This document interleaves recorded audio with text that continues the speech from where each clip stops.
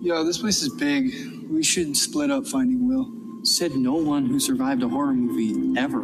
Because as you know, in every horror movie, the first rule of survival is never leave your friends. So don't split up if you want to make it to the end. No, don't split up.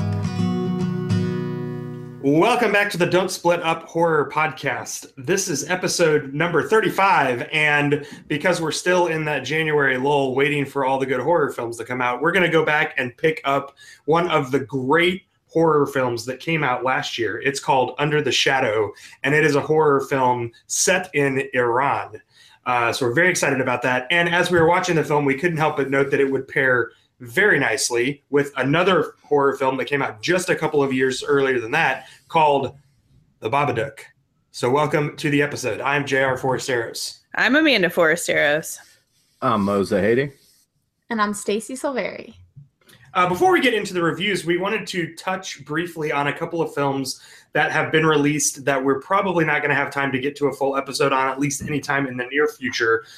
First is a film that our special guest in our last episode, Kate, mentioned as her most anticipated film of this year, and that is The Bye-Bye Man. Stacy, can you give us like a quick summary of the film? Because you're the only one of us that has gotten a chance to see it so far. So just kind of tell us what it's about briefly, as spoiler-free as possible, and then tell us what you thought. Unfortunately, I can't say it and I can't speak it.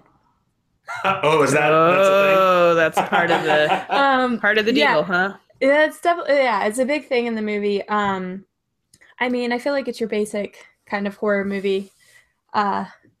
There's like the entity or whatever that does the haunting, and the more you like feed into the fear of it like watching you, it just gets more behind you and scares you even more. I, however, wasn't that impressed. I don't know if it's that we have just been watching so many horror movies through the podcast or whatnot. But it was subpar for me. I was expecting a little more, especially from the preview. I wouldn't say it was terrible, but I would wait to watch it for sure. There's a few scary scenes, but it was mostly the jump scares, and it wasn't like truly like I feel like it could have been better. The idea of it, like the don't think it, don't say it, could have been good, but it didn't deliver, in my opinion. Now, is it true that The Bye-Bye Man is supposed to be a horror film about the Slender Man? Was that brought to the front at all in the film? I don't think so. Okay. I thought the Slender Man was going to have like its own movie. I hadn't heard anything tying the Bye-Bye Man and the Slender Man together. I honestly don't know much about the Slender Man thing, so possibly I just am not informed enough. Well, if our listeners know, then please let us know. Don'tSplitUp.com or Facebook.com/Don'tSplitUp. Also, there is a documentary that just dropped on HBO about the Slender Man phenomenon. That's what I was just going to mention. Yeah, and we are definitely going to have to cover that, because this is, if you don't know anything about the Slender Man, go do some research on it.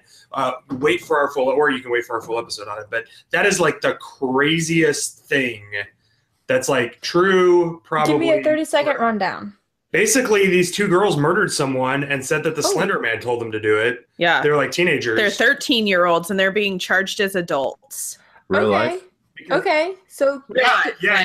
It's real. Bye-Bye But, Man, there is no such, they have that in the Bye-Bye Man. okay, but there is no such thing as the Slender Man. But like now it's a whole web phenomenon. Well, People and the have made, Slender Man photos. is like Bigfoot, kind of. Like they say that there's sightings, and it's this like really creepy, tall, slender, thin dude that's wearing like a hat, and it's like. I remember hearing about this now. I don't know if it was on the podcast or somewhere else, but no, it definitely. The thing is, though, like we know who started it. Like it was these two 13-year-old girls. Like it's not like it's like Bigfoot in that it's kind of become an urban legend, but it's not like Bigfoot or the Loch Ness Monster in that like we straight up know who made it up. And it's not real, but like now people, it's like that. It's like a mass hallucination kind of thing. Sort of like that movie with Sinbad that no one actually saw. I saw it. I saw it, JR. I remember scenes from it. Shazam? Yeah, doesn't exist. I've seen that. You haven't. You might have seen Kazam starring Shaquille O'Neal. So anyway, okay, well, cool. So Amanda and I got to see the new M. Night Shyamalan film, Split. about a guy with dissociative identity disorder, which is formerly called multiple personality disorder. He has 23 separate personalities, and he kidnaps 3 teenage girls for some nefarious purposes. Yeah, I thought it was really interesting. I was super excited because James McAvoy, I just really, really enjoy him as an actor. And so I thought, wow, well, this will be really interesting if he gets to play and act all of these different, 23 ways or whatever. So yeah, I thought it was great. I mean, I don't think it was like an A+, but it was definitely entertaining, well worth the money. If you wanted to wait until it came out on DVD, you could, but I think it holds up being in the theater. Yeah, let me guess, there's a twist. Well, so I was gonna say there's you definitely don't need to see this on the big screen. Like there's not any kind of big set pieces or anything like that. But unless you are like a super spoiler avoider, I would go see it as soon as possible because the twist at the end of the film is genuinely shocking. And I screamed like a child in the theater when it happened. Mm-hmm. Is this True the story. first time for you, JR? To be that shocked? Screaming in the theater?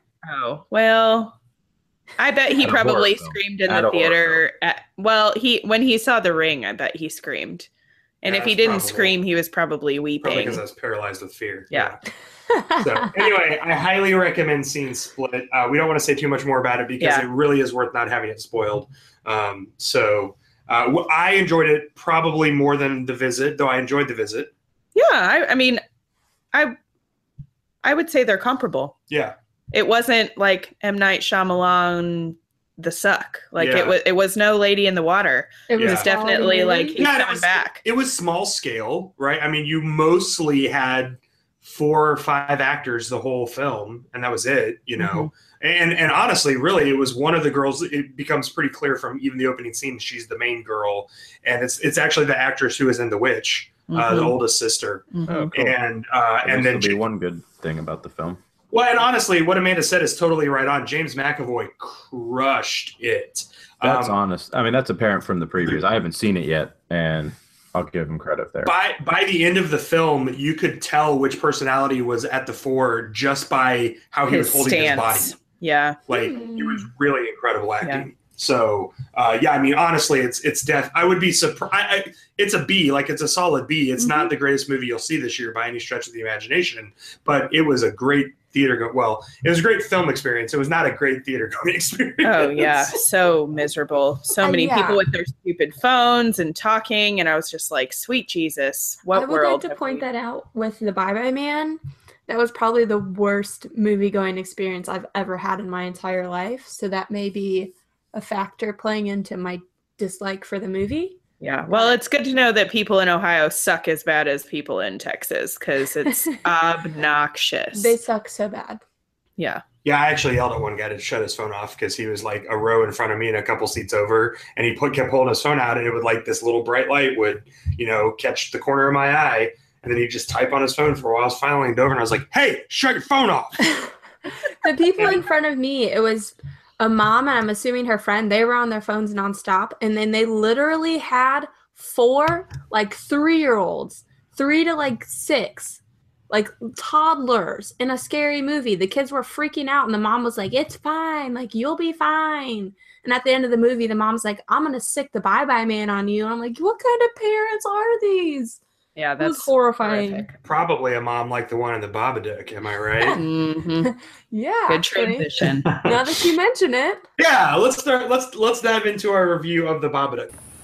If you're a really clever one and you know what it is to see, then you can make friends with a special one, a friend of you and me. His name is Mr. Babadook, and this is his book. A rumbling sound, then 3 sharp knocks. Ba-ba-ba-dook, dook, dook. That's when you'll know he's around. You'll see him if you look.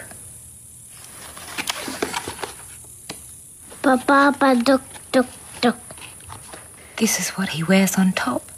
He's funny, don't you think? So because this film has been out for a long time, both of these movies today actually are on Netflix. So if you haven't seen them, we are going to spoil them to death. So please pause right now and go watch them. Well, I guess I should ask, I guess right out of the gate, do you recommend The Babadook? Yeah, Absolutely.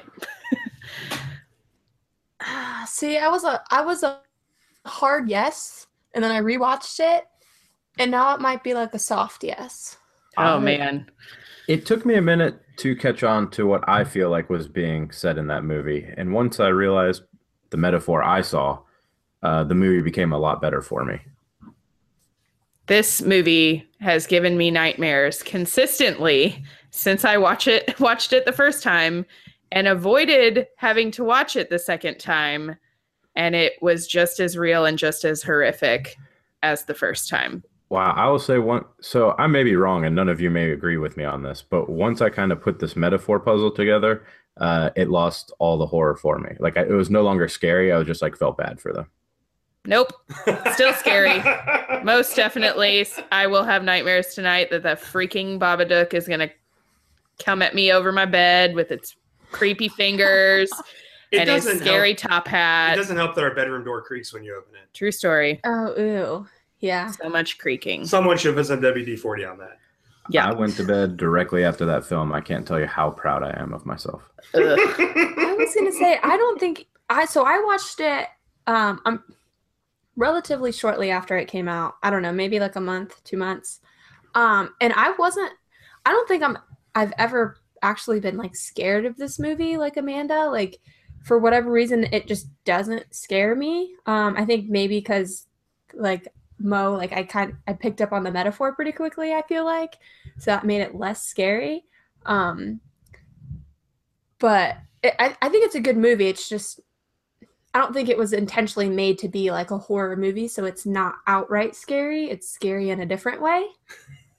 Oh, you guys are hurting my soul because it was so horrifying. Like it was most definitely a horror movie. And it was specifically images for you, right? Oh, most definitely. And I get the metaphor. Like I understand. And mental health and mental illness is also really, really scary. I didn't think this was about mental health or mental illness.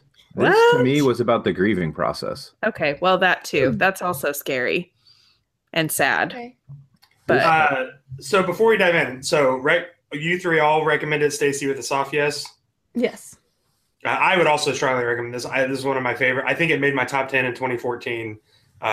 It's one of my favorite horror films. It's one that I often recommend. So strong yes. So there you go, like 3.5 recommendations, 3 3/4, however you want to count Stacy's soft yes. This film was written and directed by Jennifer Kent. She's been an actress for a long time, but this is her first feature-length film. And she actually originally made a short called Monster that was roughly about this creature. She called it the baby Babadook, and it sort of just stayed with her, and she didn't feel like she said everything she wanted to say in that short film. So we finally got this feature-length film. It's about a mother, Amelia, whose husband died in a car accident on their way to the hospital to give birth to Sam. That was 6.5 years ago by the time the film opens. Sam is approaching his 7th birthday. And basically, he is just a very, well, I don't know. Like, I guess that's my question. Like, did you feel like he was on the autism spectrum or that he was just acting out? Like, the film never says explicitly. How did you read Sam's behavior? I felt like this movie started in one place and ended somewhere else, but you were viewing it from one angle at the beginning, and then you got to see it from the other side at the end. So to me, in the beginning, they paint the boy as being maybe on the autism spectrum, the fact that he's just acting out without the ability to control himself. No one knows what to do. And then the further you get into the movie, you realize the boy is trying to save his mother. And then by the end of the movie, you realize the boy was the rational one and the mom's the crazy one. And somewhere in between there, you realize that the mom has not been able to cope with the loss of her husband. And, well, because she says so, even if you want to say she's possessed at that point in time. But she has not been able to cope with the fact that her husband passed. And she wishes that her child would have been the one not to make it and that her husband was still there. And I think if you look at it from the grieving side, it's like everyone's trying to help her, but she shut herself in her house. All of her blinds are closed. There's no light in the house. She doesn't know how to handle her child. The child comes off as like overly obnoxious and just annoying and unable to be dealt with. But really, that's a person who's so deeply depressed that they can't be helped. That's the way they view outside help. And then her friends are fed up with her to the point where they don't even want her or her child, to come around. She lashes out at people. But so to me, like the whole thing was, the Babadook represented grief, and she could not push him out. And the more she let him in, the more infected she became, the more the more depressed she became, the more she dwelt on it, the harder it was to remove. But then when she finally controlled herself, when she finally realized what she was doing, she was hurting herself. She was hurting her son. She was scaring her son. People had rejected her. She contained that grief. And then I feel like that was the whole purpose of the ending. She's contained the Babadook. She contained grief. Mm-hmm. And it was just basically to say that you can never really be done with that sadness. It will be there for the rest of your life, and it might rear its ugly head, but you can manage it at that point in time. You've learned to cope. You've learned to live with it and move on and have a life. And then, all of her blinds are open, all the, lights in the house, her son's acting normal. It seems as if she's got a normal life again. I think you sold me, Mel. I didn't see it as grief initially, but I think it fits really well, and a lot of the points you make are pretty accurate. But I, however, didn't see him on like the autism scale or spectrum, whatnot. I just thought initially it was, I saw her. I thought it was all her from the beginning. Like, she obviously is barely struggling to keep things together. She wants to live this normal life, but she's just hanging on by a thread, and the kid's obviously picking up on that. And so he's not getting what he needs because she's not giving it to him, and he's just reacting based off of her, and she just loses it essentially because she can't keep her shit together, for a lack of a better word. Mm-hmm. But I think regardless of whether he was on the spectrum or not, I think that there are some behaviors that he exhibited that definitely you could say absolutely. Even just his no filterness. Or you could just play it off as, well, he's a 6.5-year-old boy that has some behavior issues, or doesn't have a dad in his life, or doesn't have, his mom has a severe mental illness, or she's severely depressed because she can't handle her grief, or, whatever the case may be. But I just felt like this movie, I think the grief metaphor definitely works. I think mental illness as a whole works as the metaphor as well. And I just think that it shows being a parent is one of the hardest jobs in the whole entire world. And then having to do it all by yourself, especially when it wasn't your choice to do it by yourself, it shows the challenges and the loneliness and, just the despair that is associated with being a single parent, I don't know. I loved it, and it still scared the living daylights out of me. So I think for me, it was his, the way he was at school, making the weapons and bringing them to school and not fitting in and being, those are the kinds of behaviors that, to me, even if it was just a very mild form of learning disability or something like that, he was obviously having some pretty severe social problems. Again, that could be environmental, like you pointed out, Mo. That could this desire to protect his mother could be coming from how he observes his mother functioning in the world. Yeah, I totally think it's environmental. Look at how his mom acts and interacts with people, and he essentially, that's his only way to learn. So he just, in a sense, mirrors what she does. Well, and he's so consumed with the fact that he's protecting his mother. It's he's a 6-year-old child. He thinks he has to protect his mom from the monsters. So when he's at home and she lashes out, like you're saying, Stacey, and, he's dealing with that home life, it just furthers his need to protect his mother. And, he keeps going back to that, we said we'd protect each other. I'll always love you, even if you don't love me, mommy. You're just really being a good kid. But they paint him in such a bad picture in the beginning. But by the end of the film, You're like, no, this kid's rational. That mom's insane. Well, and I felt it like that. I mean, how long is it before she even pulls that Babadook book off the shelf? And I just felt so trapped with her. I felt the claustrophobia of her life. I felt the isolation. I felt like her helplessness of like, this is every day, all the time. There is no break. You don't get a rest. Like she can't even have some sexy time to herself, you know, that was awkward without the kid coming in, you know, and saying he had another nightmare. And I don't know. I felt that claustrophobia in a way that I found harrowing. Do you see that as like the grieving process as well, JR? Did you focus on the mental illness? Well, because to me, that's like the inescapability of the fact that she's depressed. Like it follows her everywhere.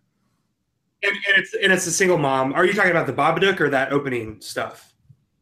I was referring to like the book you were just talking about. Like as she's going through, like these are her ways out. Like it's almost like everything annoys her. Like nothing. Yeah, I read it much more. I read the film as more of a metaphor for grief, also, that more than mental illness, for sure. Though I think where the mental illness stuff comes in is that, and I guess there's a fine line, right, between grieving and mental illness when it comes to the point that you're killing your dog and threatening to stab your son. Or hallucinating murdering your son. Hallucinating cockroaches. I mean, right. So hallucinating the possession of the Babadook, making the book, tearing it up, putting it all back together. Because that was the implication I took from the film, was that she is the one that made the book because she had mentioned at the party that she used to make children's books. Right. Mm-hmm. So that was. I glossed over that. Same. Good call, JR. Very good call. Mm-hmm. So that was how I read that, was that all of this is emerging from her own psyche. Yeah. So I mean you can call it depression if you want, but clearly at that point there's some sort of dangerous mental illness going on, however you want to label it, right? But I would certainly agree that the film doesn't give us any reason to think that came from anywhere except her inability to grieve her husband's death well. Mm-hmm. Like we don't have any story of her as a kid where it was like, oh, she's always been a little off, you know, like, oh, like the only thing we have is that this horrible trauma happened to her. And now she's trapped in this life that anyone would find difficult. Well, and that even 7 years later, she finds it difficult to speak about her husband, even in a positive or negative light or anything. Telling the sweet little old woman next door to shut up and quit bringing it up and all that kind of stuff, you know. And that was a scene that I found really interesting because the woman suffers from Parkinson's. And, you know, the son is like, that's why she shakes all the time. And her mom's, you know, Amelia's like, stop that. Don't talk about that. Why are you so awkward? And the old lady's like, it's fine. I know what I have. I know what I am. I know what it is. And like, she owns her illness. Mm-hmm. And the mom could not own her grief in a way that would allow her to speak positively of her husband. And I think that attributes to the way she treats him, because obviously anytime, and it's not his fault, she looks at him or anything, she's reminded of her husband and the accident and the tragedy. Mm-hmm. But it's just sad that she treated him that way, I think. Yeah, absolutely. Sad. For sure. Well, and hopefully, I mean, as you can see towards the end, there's some sort of redemption to it, at least like the fact that they're even celebrating his birthday on the day of his birth and those kinds of things. It just shows the healing process, and that hopefully he won't be in therapy for the rest of his life because of how traumatizing his childhood was. Yeah, and it's interesting that, you know, the best solution she's able to come up with is to sedate him, right? Like literally just to shut him off. Like that's all she can figure out to do until she finally acknowledges the extreme damage that this grief is doing to her. Mm-hmm. And when she finally comes face to face with it, she is able to vomit it out and, you know, like you said, contain it Mo, right? Contain it where it's always going to be there, but at least it's manageable. Absolutely. And she stops like putting the. I thought that was a cool scene at the end when she's gonna feed the pain, and the Babadook, and she wants, and the boy's like, well, when do I get to see it? And she's like, when you're older. It's like she's learned to like, all right, I need to allow my child to have a childhood. Like I can't put this adult stuff onto a 6-year-old boy. Mm-hmm. And so I don't know. I thought the whole way the movie spun around, it was really good. Mm-hmm. And I mean, gosh, that ending was so satisfying because it was real, right? Like once you understood that this was a metaphor for grief, for mental illness, for the complexities of a life that doesn't turn out the way you always thought it would, there isn't just like a magic spell that makes everything better, because it doesn't get better. Like you just have to learn to live with it. Absolutely. That stays with I feel you. like that's what makes the movie so good. Like you always get like some type of resolution, and you do in a sense, but it's still there. Like that's the resolution. It's still there. It's never going to go away. You have to learn how to cope and deal with it. And it's relatively unique in horror films because usually either the monster wins or the monster loses. Mm-hmm. And in this case, it's like because the monster is a metaphor, right? It's not banished, it's not exorcised, it's not defeated, but it also doesn't, it's not allowed to like rule and win either. It's just sort of embraced and coped with. What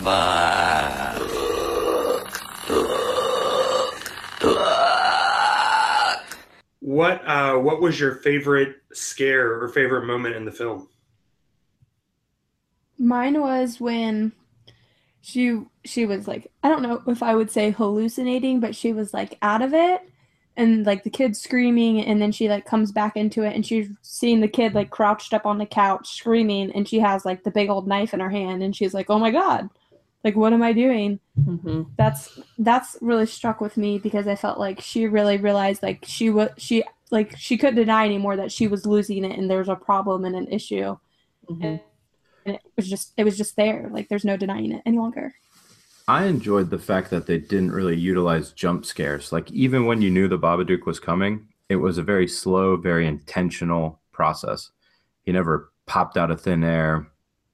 He always kind of built up exactly how he had come out in the book. It was repetitious. Like they never really relied on loud noises or anything like that. Even the knocking kind of slowly grew. But I think my best for the movie wasn't scary at all. It was that little boy going home alone on his mom's ass. That was true. phenomenal. Yeah, he had a lot of really great booby traps. I was like, oh, snap. That was awesome. He escalated that way better than Macaulay Culkin did. I mean, we had stabbings, we had trippings. Like, I'm surprised that mother was alive at the end of it. Yeah, for sure. I would say for me, any time that you actually got to see the Babadook, like even though the effects and stuff were, I don't want to say that they were bad. They were just kind of like raw and different and like chunky and scary. Kent said that she wanted them to feel really like DIY homemade. Like that was all very intentional. Yeah. I thought that was, of course, really well done because it still haunts me. Like I thought it was great. And I thought that all of the little horror montages that they would do when she would watch TV at night, which kind of led into your favorite part, Stacey. Like I thought those were all really interesting. Of course, when she saw the Babadook, like in the certain scenes, that was, pretty freaky. But even just the different footage that they used really kind of set the tone for it. I just thought it was well done. So I have a favorite scare, and then also like I think a scene that I found the most effective. My favorite scare was when they're driving home in the car, I think from the party, and she's like screaming at him, "Why can't you be normal?" And then he, I guess maybe seizes, but he looks at something in the back seat and starts screaming at it to get out of here. And at first you think he's looking at the mom, and then it's clear that he's not, but there's nothing there. and that's like as the metaphors sort of becoming more apparent. So I don't know. I just found that very creepy. And again, it's because it's in broad daylight, so it totally breaks the rules of ghost stories, right? Not supposed to be allowed to come out in the daylight. Certainly not in a moving car. Like, not cool. And then I think my favorite scene was the one where she's with all of the moms at the birthday party, and they clearly don't know what to say to her. And so the one woman tries to say something about like, and a single moms and talks about them as disadvantaged women. And I was like, oh, how can they just talk about her like that? And then one of the ladies is like, oh, I don't even have time to go to the gym anymore. And then she totally goes off on them. But like, she didn't say anything. It wasn't like, I didn't feel like it was over the top mean. Just really like sliced through like how completely thoughtless and uncaring they are. And it honestly also kind of broke my heart in that as it's cutting back and forth to the kid in the treehouse with his cousin and all of the super horrible things that she's saying to him. Yeah, and so you kind of, that child was a mean little kid. Yeah, Well, she deserved to get pushed out of that treehouse. that's what I'm saying. Like, you totally understand Not why he saying did that. And like, of course, it's just that helplessness that he feels of like, no one will listen to him and no one will believe that she was saying, like, he was trapped. He couldn't go anywhere and he was minding his own business, you know? So yeah, I thought just that whole sequence was really effective. So what about worst? What was your worst scene? God, when that kid would not stop screaming. I hated that kid in the beginning. Yeah. Then I felt bad, but it doesn't change the way I felt about him in the beginning. I think for me, worst as far as like corniness was some of the sound effects, like the weird old school dinosaur sound effect whenever the Babadook would, I mean, some of the, like the scratching and stuff was horrifying. It kind of reminded me of the Poltergeist. Like some of the Poltergeist sound effects were like, oh, come on. some of those sound effects, that was not a dinosaur. That was a dragon from World of Warcraft. Oh, okay. Well, yeah, they were video game sound effects. Well, whatever it was like, okay, I don't think that this big scary monster thing would make those noises, but that's fine.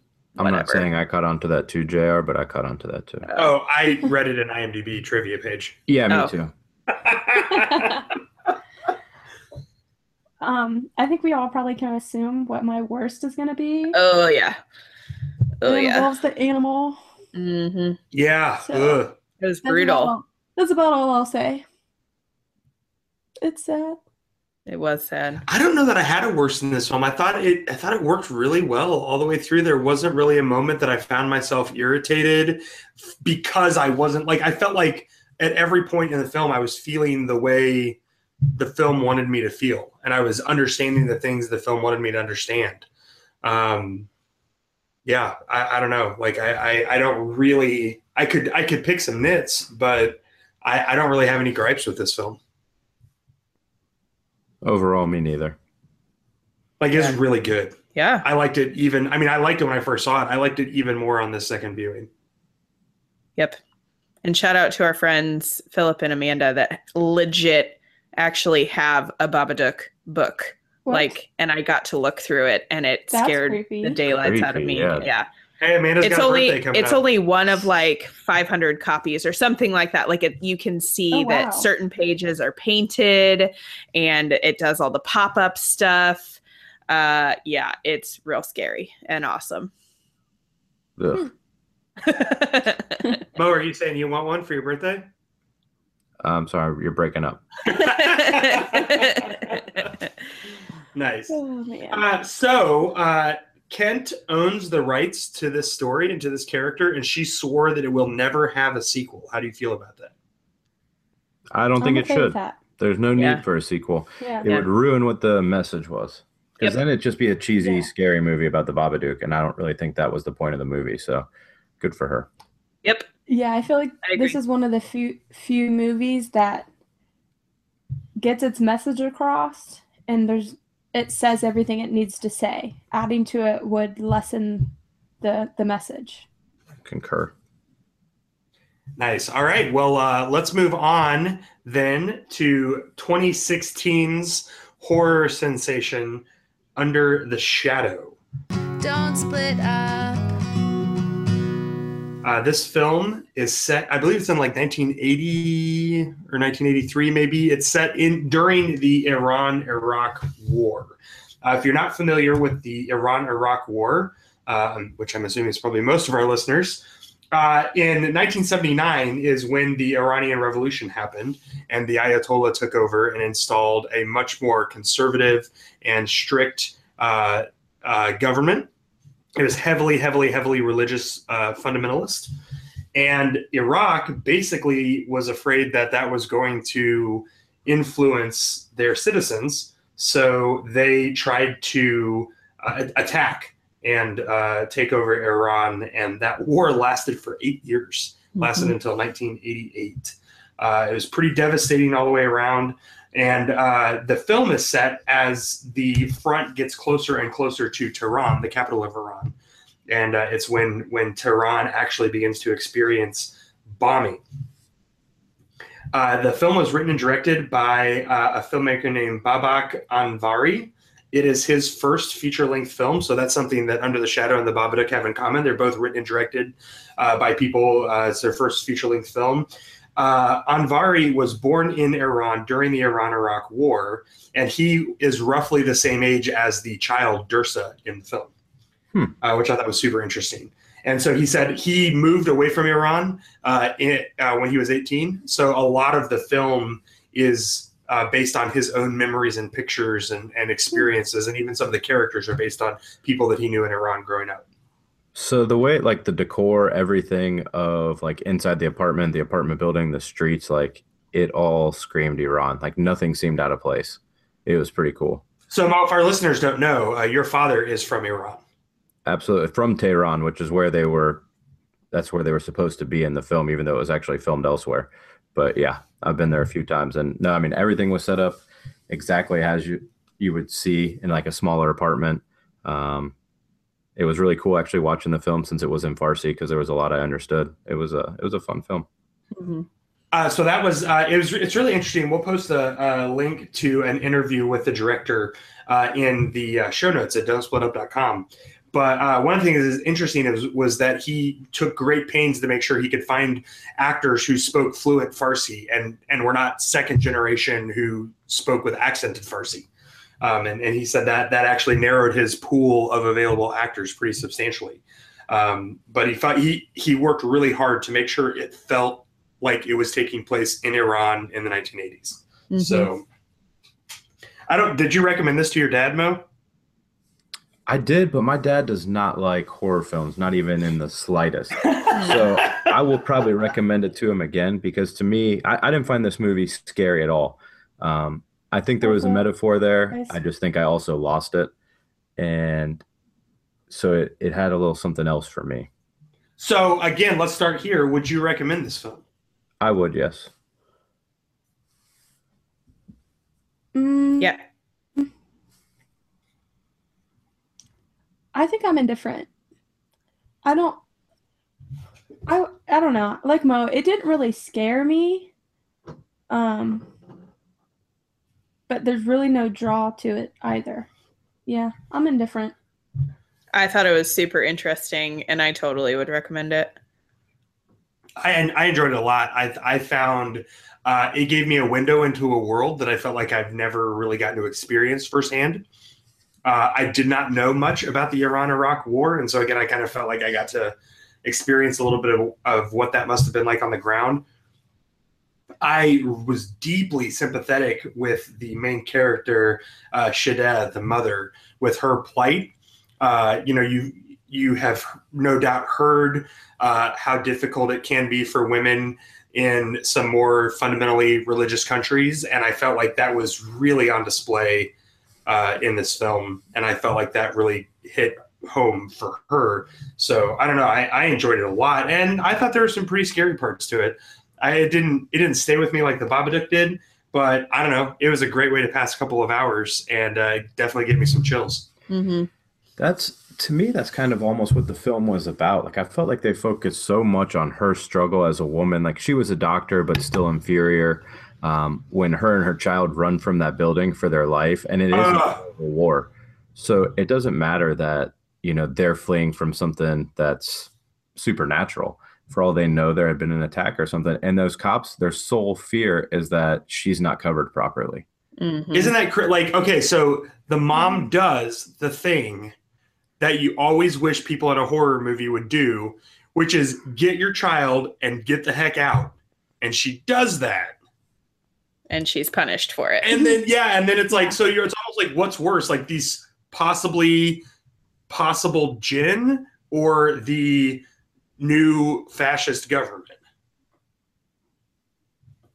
And is like kind of a toss-up. Mhm. That's I don't know. I love that scene. Like that to me was probably, I mean, I know we're early, but I'll say best because when she's standing in that police station or wherever they take her, and she just has that utter look of indifference on her face while they're scolding her and, you know, just giving her the rundown on like, you know, how we're not going to punish you, but we should, like, how could you do that? Blah, blah, blah. And she just looks like she could care less. It's like that scene in Gladiator when Commodus is like, "Am I not merciful? Am I not merciful?" Like that's how I felt watching that scene. It's like, oh, we're doing you a favor. And she's like, give me a favor. But that's that. I mean, I feel like that's the Iranian people today. I mean, I can speak firsthand. Like, don't get me wrong. In any religion, you've got your fundamentalists, you've got your people that are over the top that say things that aren't even in the religion just because that's what they believe personally. So there are people who feel like women are less or they should be covered. But for the majority, when you're in Iran and you're in a house, no one wears those. They all take it off. They're all comfortable amongst their friends, their family. It's the government that oppresses. The youth, like they dial it back every year. Like they always push the limits to the point where eventually the government kind of lashes out and will like punish them or take even more severe actions when women aren't covering the way they should, or guys are dressing too like flamboyant, so to speak. Their V's are too deep. Yeah, exactly. And so it, like, to me, this film was just kind of just showing that they don't care anymore. It was like, you know, look, we're so tired of it. Like, how can this be what you're worried about when we have these other problems surrounding us? Yeah, so it's interesting, you know, we kind of debated in the Babadook about whether this was a film about mental illness or maybe the extent to which it was. And I didn't read Under the Shadow this way at all, but when I read that interview with the director, Anvari, he treats war as like a social illness. And so I want to read a quote from his interview, and you can just hear in it how he frames, how he was thinking about the war itself as a disease that is afflicting these people. He says, the interviewer had commented on the structure of the building and how good the set was and everything. And he was excited. He was like, "Oh man, I'm so glad you liked it." And he says, "I thought it has to be a very unremarkable building at the start. And then once things kick off, after the missile hits, it gets wounded and it gets infected. And the building gets more and more, you know, dark and more like a haunted house." I thought that was awesome. Mm-hmm. Yeah. That nailed it. You definitely get that through the movie. Mm-hmm.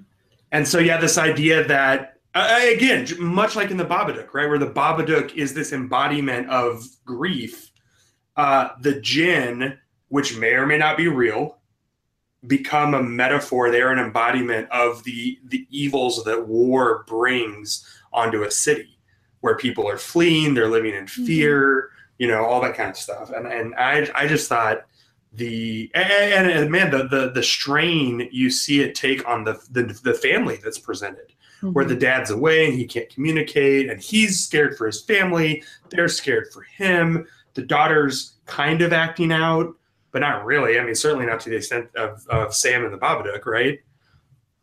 She's just trying to be a kid, and you can't be a kid in a war, right? I mean, you just can't. That's sort of what the film was trying to say. No one acts out like Sam acts out. It's also interesting, like the our main character's pride coming into all of it too, because, you know, she wanted so badly to live her life a certain way and do things a certain way, and she didn't want to have to ask for help. And you could just see the burden. I mean, same as in the Babadook, like that burden of you know, it's finally pained me enough to actually ask for help, and I'm being denied that, or I'm being told I'm not a good enough mom or a good enough person. And, you know, and obviously we start out in that journey when she's denied being able to go back to school. Well, and Anyway.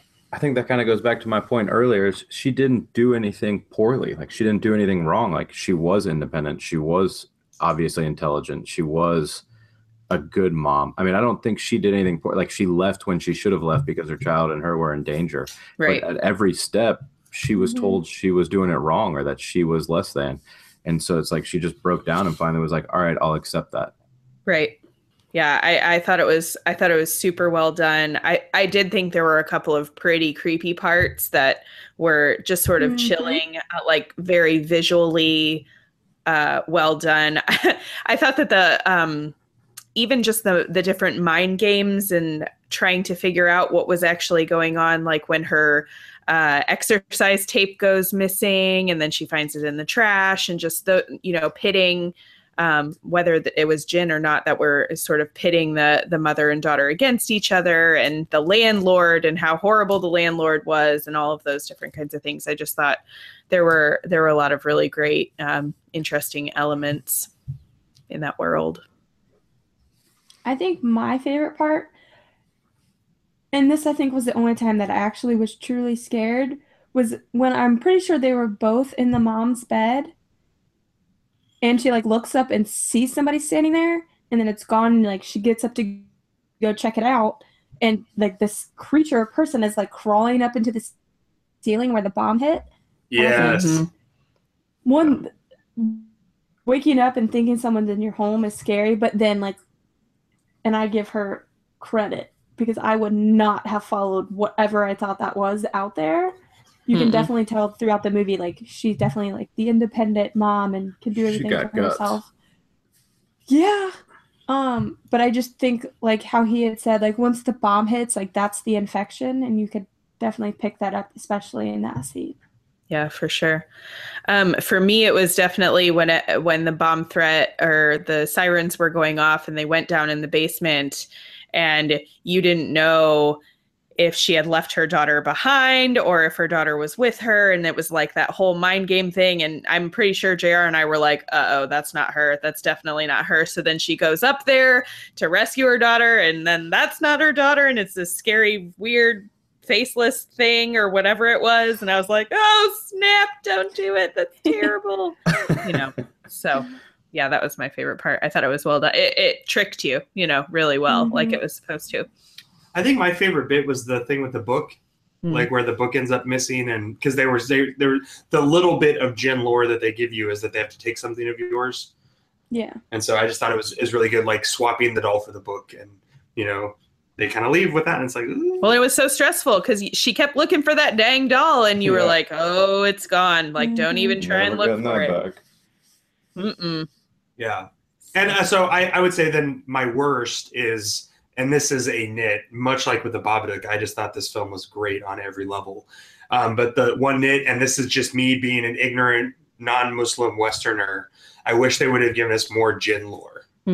Are you saying you want some backstory, JR? Huh? Is that what I'm hearing? Huh? Need a little note? Need a little something about the past? Sounds like backstory. Sounds like backstory to me. Backstory on the Jin. If that makes you feel better. It makes me feel a lot better. Stacy, does it make you feel better? Definitely. Great. I just felt like, again, because I was very much a cultural outsider to this film, I felt like there were probably some things that I missed because I didn't know as much lore as probably the culture for whom this film was made. I was waiting for the conversation between her and the other lady in the building or something to bring that out. And I guess I'll agree with you, JR. I had nothing bad to say about this film, so obviously I wanted some backstory. I know a little bit more about Jin, but even I would have liked to see that. I will say I will take the film that we got over one where she's like, oh, I knew a professor when I was in medical school. I'll go talk to him. And then he's like behind this dusty tome, and he's like, it's a Jin. Here is all of the pertinent information that will pay off later in the film. So I will happily take the film that we have over clunky exposition. So thank you, film, for being what you are instead of going for the cliches. Yeah, I was gonna say I don't really have a worst. I thought it was great. Wouldn't change it. It definitely, because of the subtitles, it engaged different parts of my brain.